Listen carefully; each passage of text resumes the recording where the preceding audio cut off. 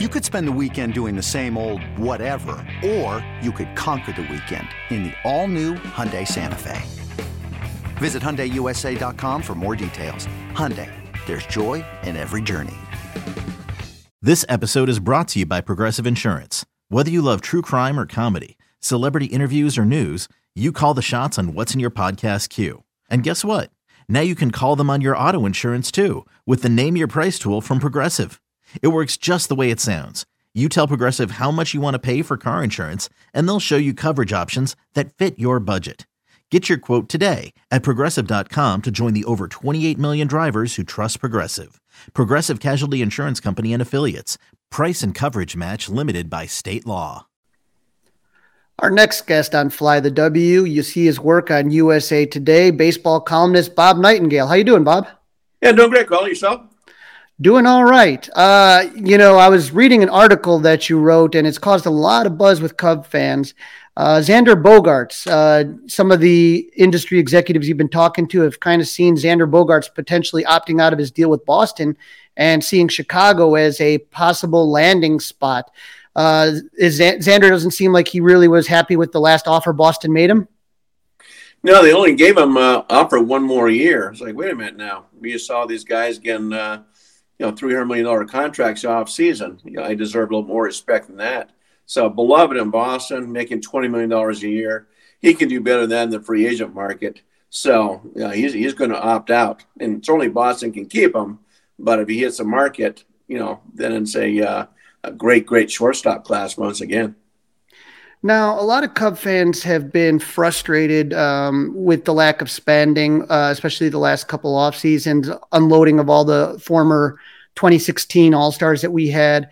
And, question about, with all of that, do you see the Cubs spending money to get a guy like Xander Bogaerts? Do you see them increasing their payroll? We heard from Crane Kenny, president of Business Ops, saying that the money's going to get rolled over to next year. What do you see happening as far as the Cubs being able to spend for somebody like Xander Bogaerts?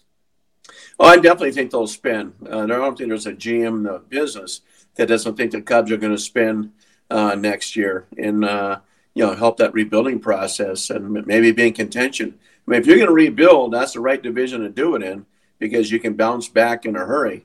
I think they'll get a big-time free agent in the winter. And, it made no sense to keep those other guys just because you're going to rebuild, they're no part of it. There's no part of that future. You're just watching Javi Baez. He might be the most disappointing player in baseball this season, what he's done. Rizzo's, done well with the Yankees, a little bit, some injuries.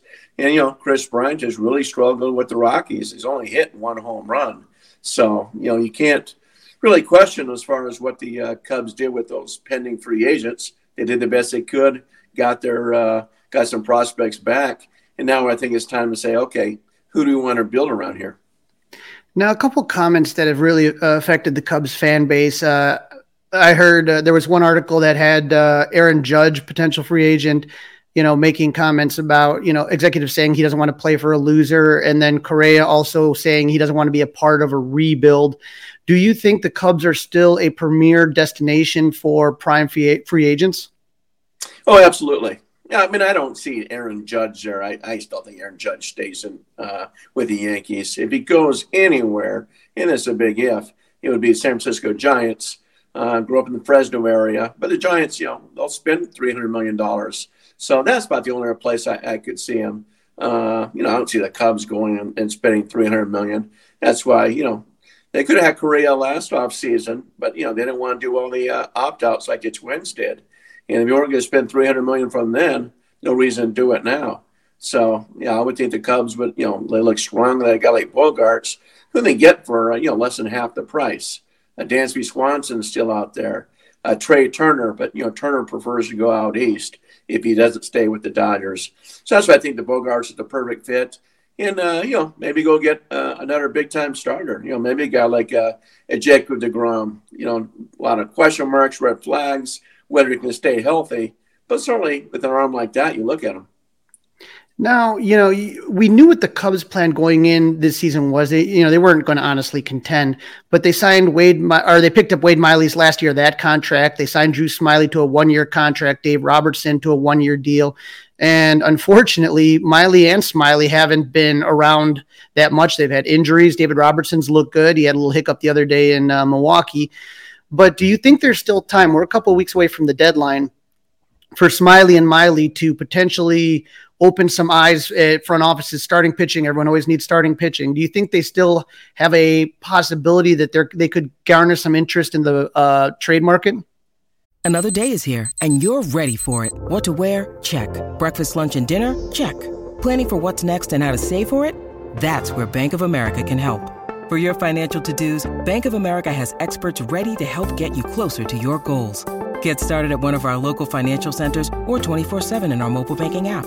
Find a location near you at bankofamerica.com/talktous. What would you like the power to do? Mobile banking requires downloading the app and is only available for select devices. Message and data rates may apply. Bank of America N.A., member FDIC. Well, I think those two guys you'd have to give away. But you remember now, there's another trade deadline on August 31st. You clear waivers. Miley, for instance, making $10 million. He will definitely clear waivers. So they can move him in August. And I think that's why when they got those three guys, we talk about Robertson too, is to move them, hoping they have good first halves and trade them. And they weren't signing those guys to, get to the postseason, but they thought it'd be good investments that, help out the young guys and then move them at the trade deadline. And that's what they do with Robertson. That turned out to be a great signing for $3 million. And they could get a nice little return for him. Yeah, that's the hope. When I take a look at the two obviously targets that I think most teams are probably going to have for the Cubs are Ian Happ and Wilson Contreras. Now, Wilson has a little bit of a hamstring issue going on, but I've heard the argument that with Contreras, is he going to be able to, in half a season, get to know a new team's pitching staff? Obviously, there's DHs, so that makes it a little bit easier. But now we're starting to hear more and more rumblings that Happ seems to be the guy that the Cubs are trying to shop. Have you heard anything on either of those two guys lately? Well, the whole industry would be completely floored if Contreras isn't moved. I'm sure they'll try to make one more move to try to sign him to a contract. He wants over $100 million. That's what they gave JT Realmuto in Philadelphia. So I think he'll definitely get moved. To your point, Crowley, a lot of teams don't like the fact a new catcher coming in, trying to learn the system, trying to learn all the new pitchers. But with a DH, it makes a big difference. And let's be honest, he's the big fish out there for our position players. So they should get a nice return on him. They really should. They throw Happ out there too, listen to offers. They certainly don't have to move Happ, where I think, with the Contreras deal, you got to move him unless you're going to sign him here in the next 2 or 3 weeks. And if you haven't done that if you haven't made progress by now, I don't think anybody's stance is changing. Jed Hoyer has come under a lot of fire, I would say, as far as, he's had to make a lot of the difficult moves, no doubt about it. Jason Hayward, 1.5 years left on his deal, but the Cubs have a lot of interesting young players. We saw Nelson Velasquez have a good series against Milwaukee. We're just, especially now that Seiya Suzuki's back and healthy and looking good.